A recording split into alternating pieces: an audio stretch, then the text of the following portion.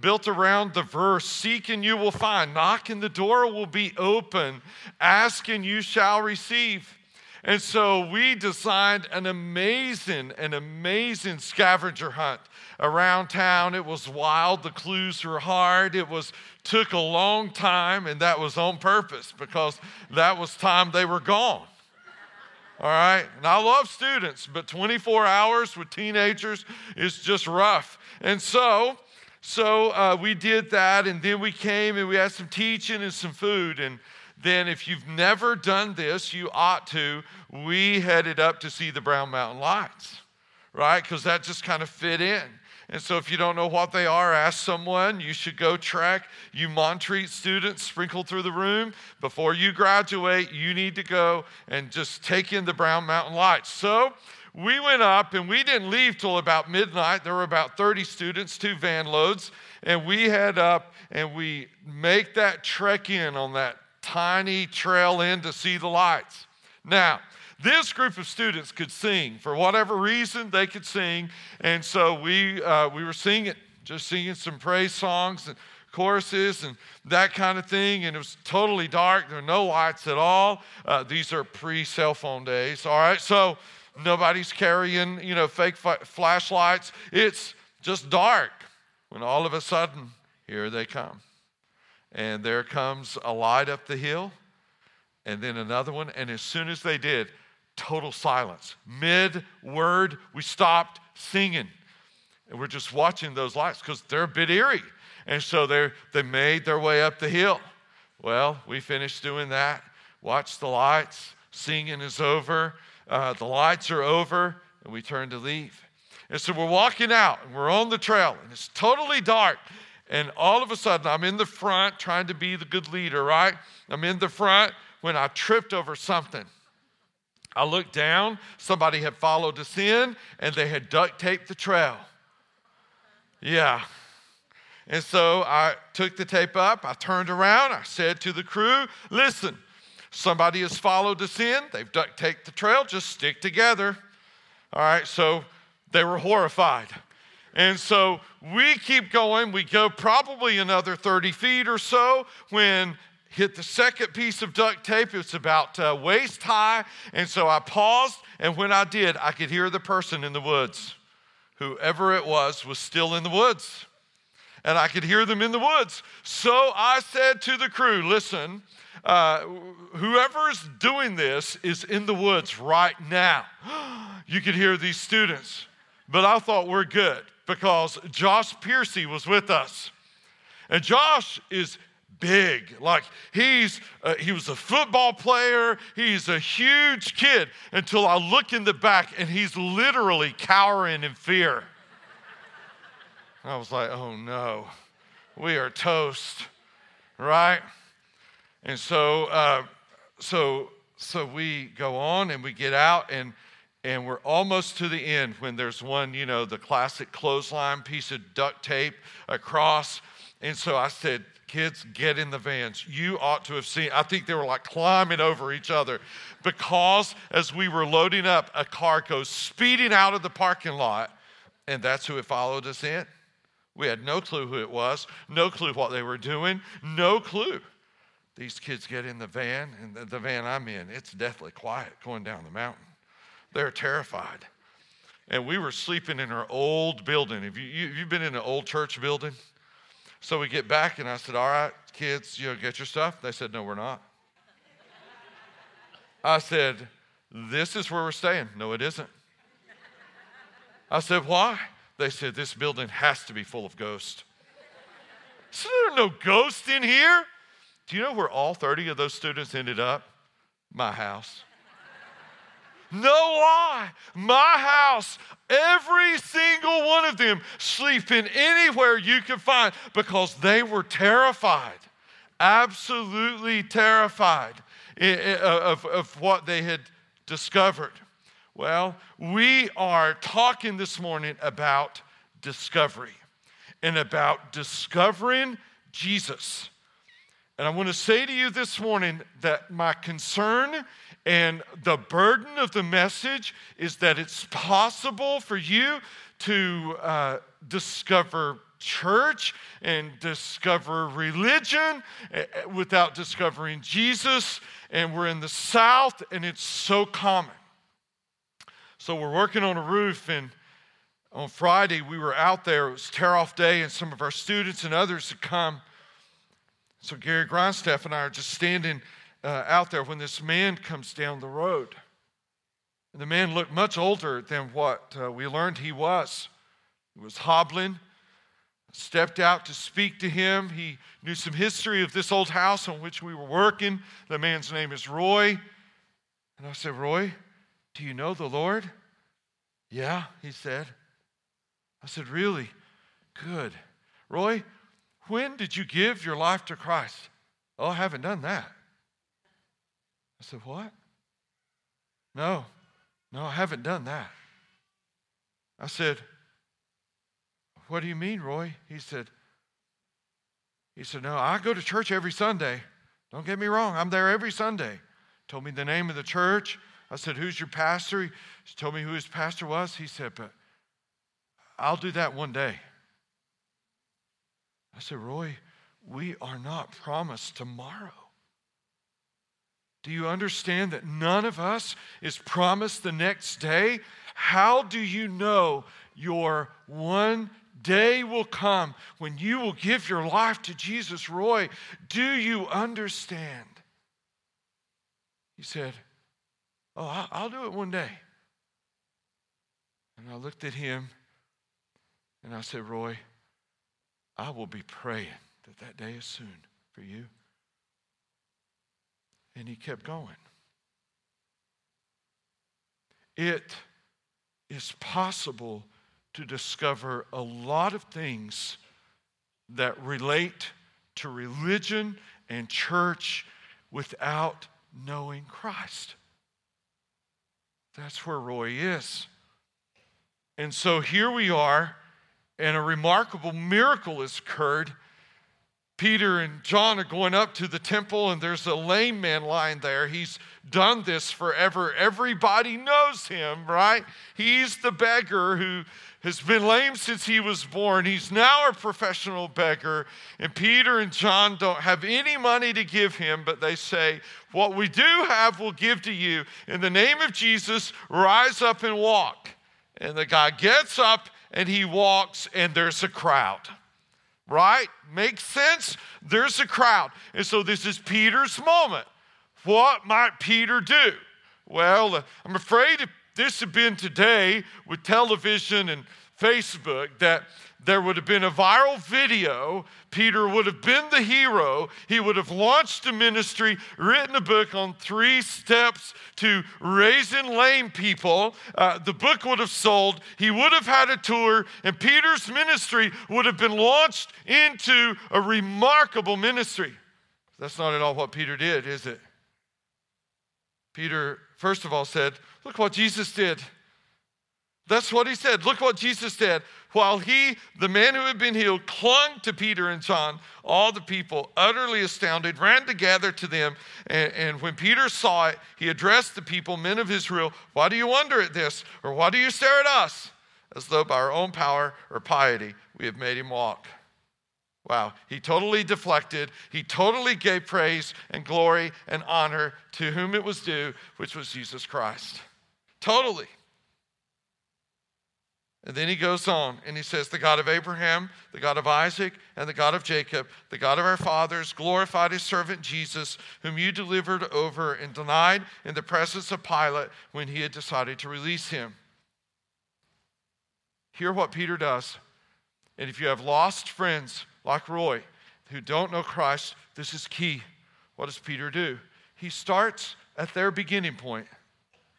This is their beginning point. The God of Abraham, the God of Isaac, and the God of Jacob, the God of our fathers. They get that. They're Israelites. They're Jews. They get Abraham, Isaac, Jacob, and they get the fathers. And Peter brilliantly connects the beginning point, Abraham, Isaac, Jacob, our fathers, all the way to Jesus. It's brilliant. It's tremendous. Could I just offer an observation that I'd never made before until this week? Like you, perhaps, as I've read the book of Acts through the years, what has caught my attention and what has caused me to really be inspired are all the miracles, the signs, the wonders that God performed to show Jesus to the world. Pioneer evangelism often is accompanied by remarkable miracles. And so you see that in the book of Acts. Do you know what occurred to me this week? Is we're just a few days removed from Pentecost when this occurs, and Peter's knowledge already of the Old Testament now connected to Jesus in the New is unreal. There's not only a miracle or multiple miracles of amazing things that happen to hurting people. There is some kind of miracle of knowledge of who Jesus is that Peter, this rough and tumble fisherman, is able to articulate a theology of Jesus just days removed from Jesus having ascended. That's a miracle. These apostles who all fled and Peter denied discovered Jesus. Not the Jesus they had trekked around with for 3 days. They discovered the Jesus of the Old Testament who now they preached as the Jesus of the new covenant, this new way of God dealing with people. It's unbelievable. How do we know? Listen in. Look what Peter says to this crowd, massive crowd gathered. But you denied the holy and righteous one and asked for a murderer to be granted to you. That would be Barabbas. And you killed the author of life. Wow. Whom God raised from the dead. To this we are witnesses, and his name, by faith in his name, has made this man strong, whom you see and know, and the faith that is through Jesus has given the man this perfect health in the presence of you all. Notice these definite articles. The holy and righteous one, the author of life. Peter, how did you figure that out? How did you know? I mean, Peter, were you not the one who was warming yourself by the fire? And the little girl, servant girl, came to you and said, hey, aren't you with him? And you said no. And now you, Peter, the denier, are Peter, the declarer.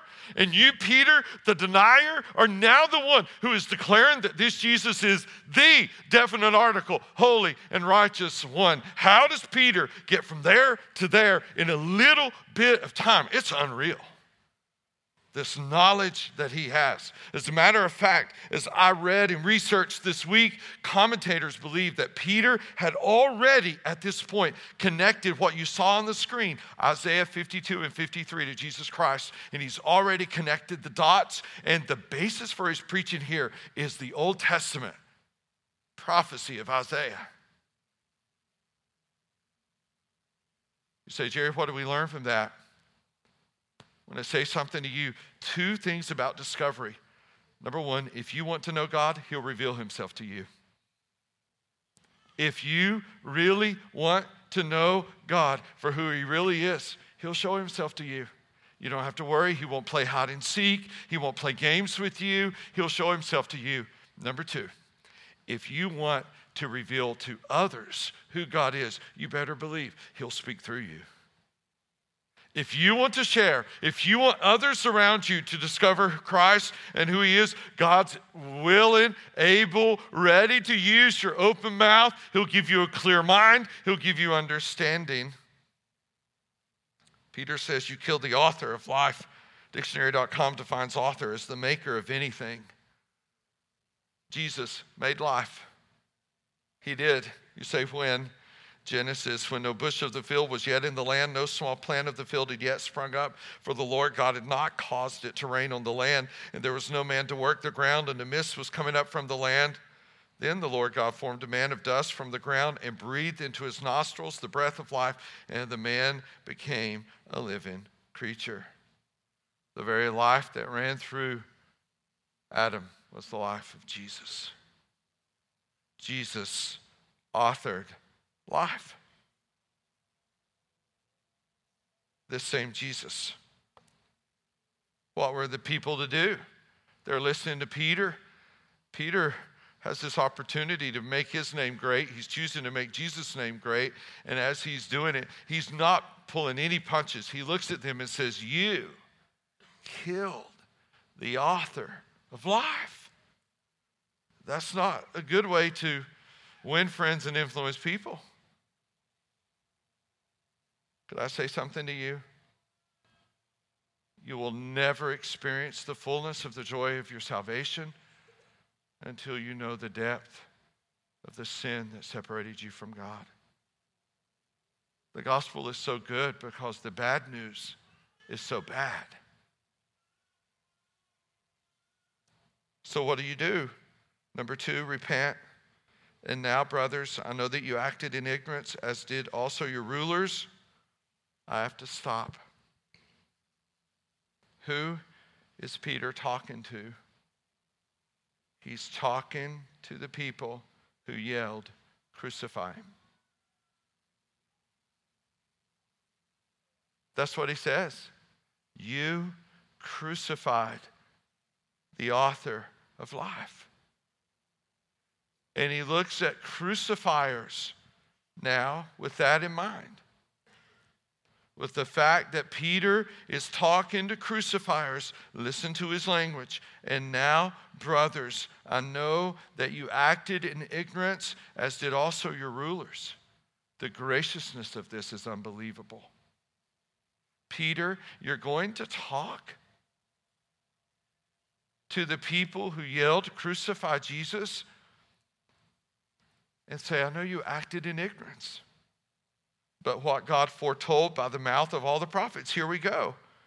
That his Christ would suffer. This is Isaiah 52:53. He thus fulfilled, repent therefore and turn back, that your sins may be blotted out, that times of refreshing may come from the presence of the Lord, and that he may send the Christ appointed for you, Jesus. I am blown away by the grace in Peter's address. Scripture says it is the kindness of the Lord that leads us to repentance. Peter is kindly addressing the people who cried out for Jesus to be crucified. He's kindly approaching them. He's saying, I know you acted in ignorance. How can Peter do this? Let's just push rewind and I'll help you get that.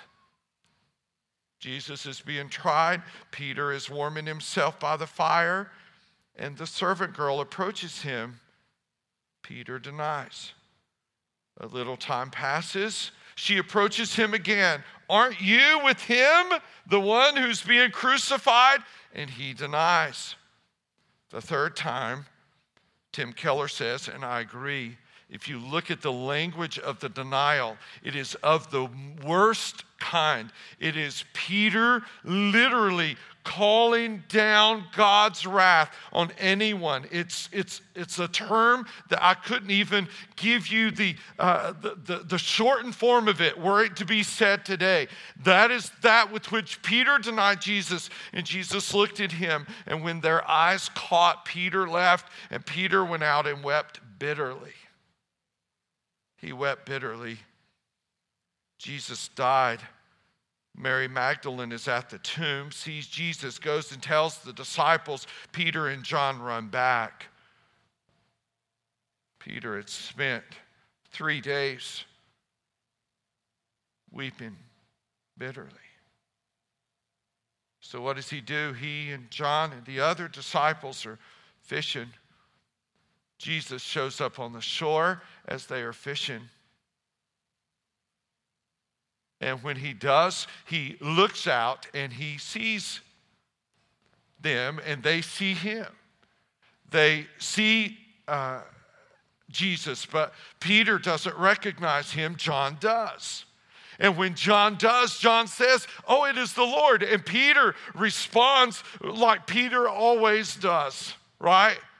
Peter is just mind thinks after mouth moves or body acts.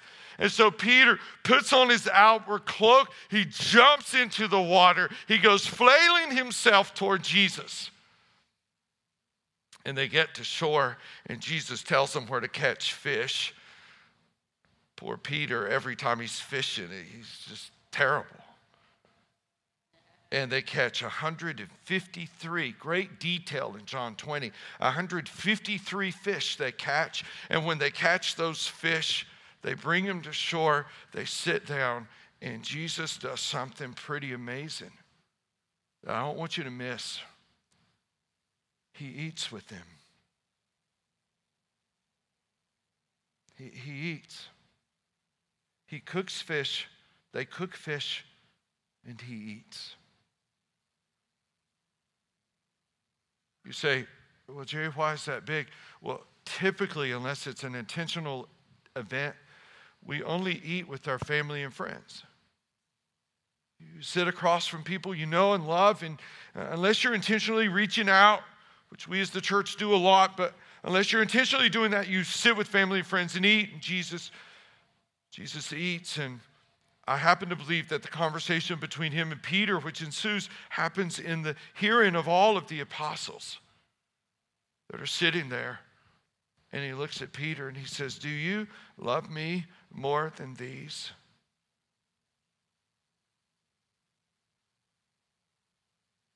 Peter said, Lord, you know I do. And Jesus said, feed my sheep.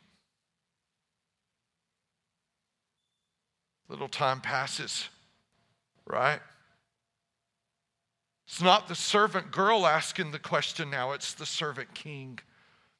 And he looks at Peter and he says, Peter, do you love me? Servant king says to Peter, Peter looks at Jesus, Lord, you know I do. Feed my sheep.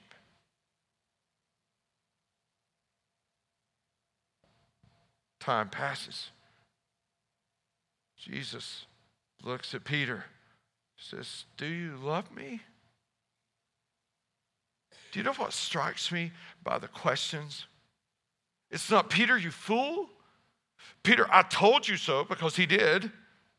No, it isn't that. It's not, Peter, you idiot. It's not, Peter, what were you thinking? It's not, Peter, why did you do what you did? It is, no, Peter, do you love me? And it's the third time, and Peter is so deeply moved. And he says, Lord, you know I do. And Jesus said to him, then tend my lambs, feed my sheep.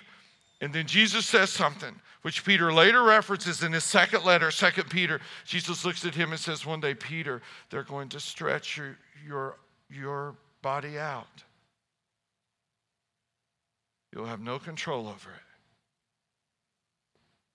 What in the world was Jesus saying? If you go to 2 Peter, Peter tells you that Jesus was saying that he indeed would die as Jesus had. Do you know the reason that Peter can look at the people who crucified Jesus and say, hey, you acted in ignorance? Because he did too. He did too. He thought he knew who Jesus was, but he really didn't know who Jesus was. And when the knowledge came, when the understanding came, he trusted Jesus. Peter repented. He was a repentant apostle. And I would say you must repent too. You must repent too. Regardless of what you've done, regardless of where you've been, regardless of the sin you've committed. You say, is there hope for me? I would say if there's hope for the crucifiers, you might fall under that category somewhere. And then 3, Peter looks at them and says, look what God will do. Wow, that your sins may be blotted out. Crucifiers, if you will come to Christ, when you walk into the gates of heaven one day and you see his nail-scarred wrist, he won't remember that you did that. Did you hear that? Crucifiers, if you will come to Christ, when you walk into heaven one day and you see his nail-scarred wrist, he will not remember that you did that. That's grace. That's the greatness of the grace of Jesus Christ. Why would you not repent? Why would you not turn? Why would you not come to such a one? Micah 7:19, he will again have compassion on us. He will tread our iniquities underfoot. You will cast all our sins into the depths of the sea. I love what my dad adds to that. And the only person who can retrieve them is a deep sea diving hypocrite. Right? There are those.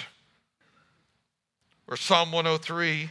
Wow. If you struggle to know, does God, will he forgive you? He does not deal with us according to our sins, nor repay us according to our iniquities. For as high as the heavens are above the earth, so great is his steadfast love toward those who fear him. As far as the east is from the west, so far does he remove our transgressions from us. As the Father shows compassion to his children, so the Lord shows compassion to those who fear him, for he knows our frame. He remembers that we are what? Dust. Wow. You know what strikes me about this? East and west. Because when the psalmist wrote this, he could not have known what we know today and what we have learned since about poles and about east and west. Why? Because if he had written north and south, well, you can get there. There's a pole. Either place, you can arrive there. East and west, you'll never get there. He has cast them as far as the east is from the west. He will blot out your sins. But then there's future, what eschatological promises here, yet to be. Here they are. Times of refreshing. He may send the Christ appointed for you, and he'll restore all things. Times of refreshing. Well, we get a little glimpse of that, don't we? We sing the songs, we worship together, we get little glimpses, but heaven will be forever, eternal times of refreshing. Wow. In a given week, here at Grace, we navigate so many heartaches, so many difficulties. They just run the gamut. And you're sitting here this morning, many of you hurting deeply. You know, Peter looks at those people and says, oh, there's a God who promises times of refreshing. Yesterday morning, standing in this wonderful 73-year-old woman's house whose roof that the crew's finishing up as we speak. She said to me, oh, I've just been in here singing songs to the Lord. I said, you have? She said, oh, yes. I hear the pounding on my roof, and it's the Lord talking. It's the Lord talking, and she's just overjoyed. She said later, I've driven up and down the roads, and I see roofs on houses, and I'll say, oh, Lord Jesus, send me a roof. Lord Jesus, you know I need a roof. You know how bad I need a roof. And she said, the Lord hears the cries of his children. That's what she said. And I answered back. There were 4 of us then. It was late yesterday. We were tired. I answered back and said to her, and he knows how desperate you were because we're who he sent. This is it. We all just laughed together. Because I say something to you this morning. I love poor people. I do. I do. Love wealthy people. Love poor people. Can I say something to you this morning? There's coming a day when that 73-year-old woman will not have to wonder if the rain will come through on her. And the longer I serve people, the more I long for that day.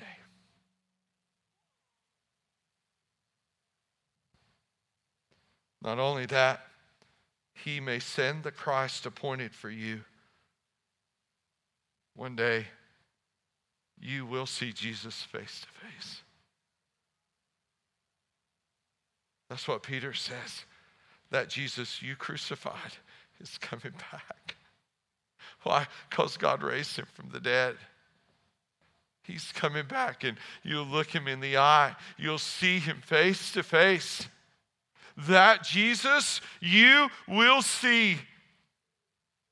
And I long for that. I long to see him. I long to talk with him. I long to look at his nail-scarred wrists and just wonder how in the world and what was going through your mind, and to think if I really, like there's one verse, if I had one verse, just in all of Scripture, I could ask Jesus about one verse I want to know. I want to know in Hebrews 12, when it says, for the joy set before you, Jesus, you endured the cross. Tell me what the joy was.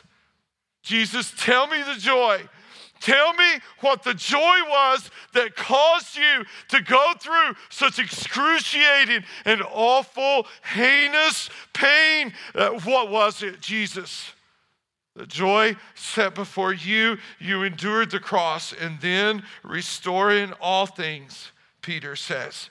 Garden of Eden all over again, only better. All right, so how can it be better than the Garden of Eden? Because I hear many people say it will be the Garden of Eden again. No, we can't go back there. We must go back beyond there. You say, what do you mean? The Garden of Eden without the potential of sin. That's the difference. Without the tree from which we should not eat. You see, there's sin and there is its potential. One day, it won't even be a potential.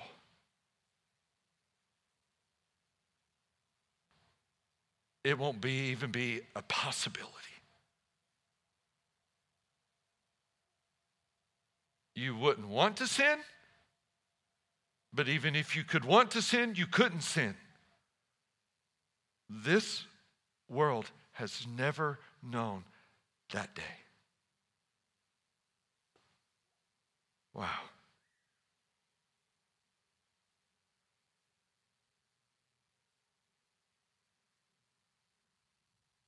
Even crucifiers can be forgiven. Do you know that Jesus? Who reaches out crucified hands to crucifiers and says, come to me and I'll blot out your sins. I'll wait for you in heaven. I'll refresh you as you have never been refreshed. Do you know him? Something tells me that if Roy, that I met on Friday, could somehow meet that Jesus, he might not wait another day.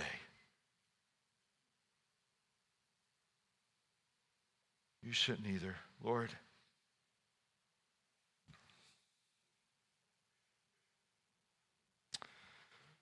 you were pierced for our transgressions,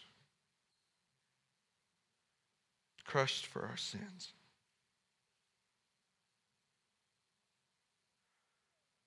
By your wounds we are healed.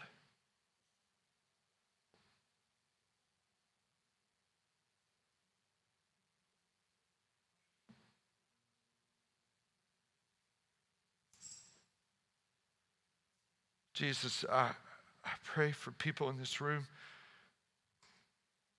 who may have done so many religious things, yet do not know you personally and redemptively as the forgiver of their sins. Oh, Jesus, may they today receive you as Savior. And then I pray for those in here who do, but do not have a clue. They don't understand. I pray that they too would come to the the altar, they come to this place and receive you as Savior. Not from their sins, but from themselves, that they would just realize that your grace is enough, it is sufficient, it covers all of their sins. Oh, may this place flow with redemption. Pray this, Jesus, in your strong name. Amen. Let's stand. This morning, we're giving you an opportunity to come forward. Don't always do that. We really felt we should today. If you don't know Christ, or if you, whatever your need is, come.